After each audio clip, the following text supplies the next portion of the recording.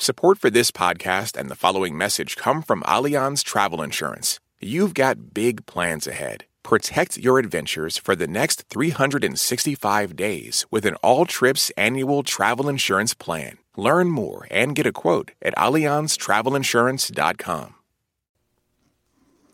Live from NPR News in Washington, I'm Shay Stevens. Kansas City residents are grieving after a Super Bowl victory celebration turned into a crime scene. One person was killed and 22 others were injured when shots rang out at the end of a parade honoring the Kansas City Chiefs.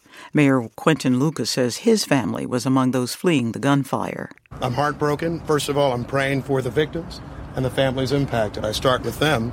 I'm incredibly upset, disappointed. I was there with my wife. I was there with my mother. We never would have thought that we, along with Chiefs players, along with fans, hundreds of thousands of people, would be forced to run for our safety today. Lucas says 2 suspects have been arrested. Police are still trying to determine a motive for the shooting. Customs and Border Protection officials say the number of undocumented migrants entering the U.S. fell by 50% in January. As NPR's Jasmine Garst reports, those numbers are often cyclical. In December, authorities encountered more than 249,000 undocumented migrants crossing the border, a record. In January, it dipped to around 124,000. January tends to be a slower migratory month due to winter weather. But experts say discussions in Congress about increasing border enforcement, the Biden administration restarting deportation flights, and Mexico intensifying its crackdown on migrants heading north all may have been deterrents. The numbers are expected to go up again. Isaac Abramson is with the Washington office on Latin America. There is really nothing we can do at the borderline or along the migrant route that is going to be more miserable than what people are already experiencing in the places they're fleeing. He says if the forces that drive migration continue, so will the migration.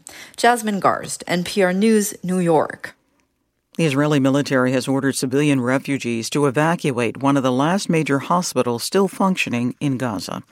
As NPR's Greg Myrie reports, Israel alleges Hamas was conducting military operations at the facility. Without providing details, Israel's military said Hamas was operating from the Nasser Medical Complex in the southern Gaza city of Han Yunis. Many civilians fled carrying whatever belongings they could, according to video and witness accounts.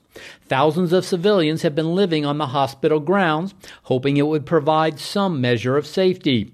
The Israeli military said it opened a route for civilians to move from the hospital to a safe zone in the city.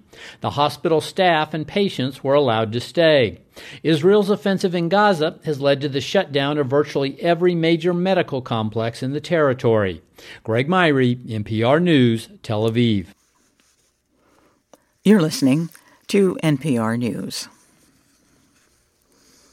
President Biden has signed a memorandum that shields Palestinians in the U.S. from deportation. The move allows thousands of eligible Palestinians to work in the country over the next 18 months without fear of deportation.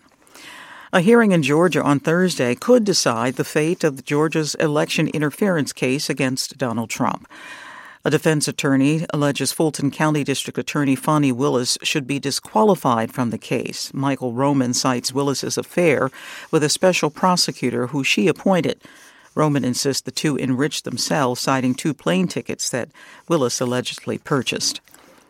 A new study finds that people who live alone are more likely to report feelings of depression, especially if they have no social support. NPR's Ritu Chatterjee has details. The study used data from the 2021 National Health Interview Survey. It found that of all people living alone, over 6% said they felt depressed. That's more than people who live with others who also report feeling depressed.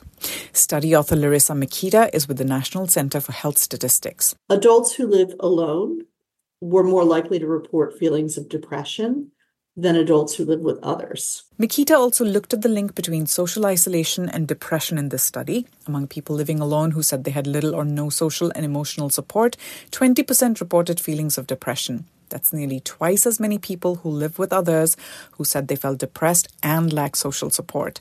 Ritu Chatterjee, NPR News. U.S. futures are flat in after-hours trading on Wall Street. This is NPR News.